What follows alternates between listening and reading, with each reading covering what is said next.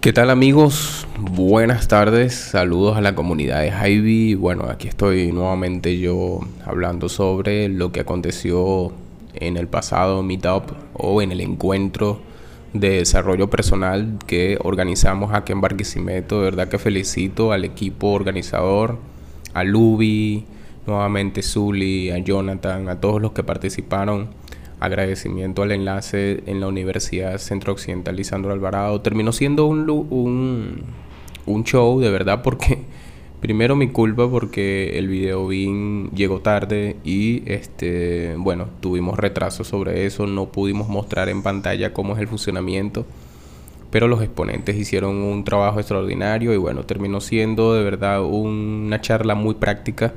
Y pues los invitados súper espectaculares, me sentí muy identificado con Emmy porque ella habla de sus inicios, ¿ok?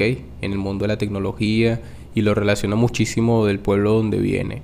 Y pues de verdad que fue fabuloso toda esta experiencia porque seguimos aprendiendo, seguimos nutriendo, seguimos haciendo onboarding, seguimos atrayendo a más personas, ¿ok?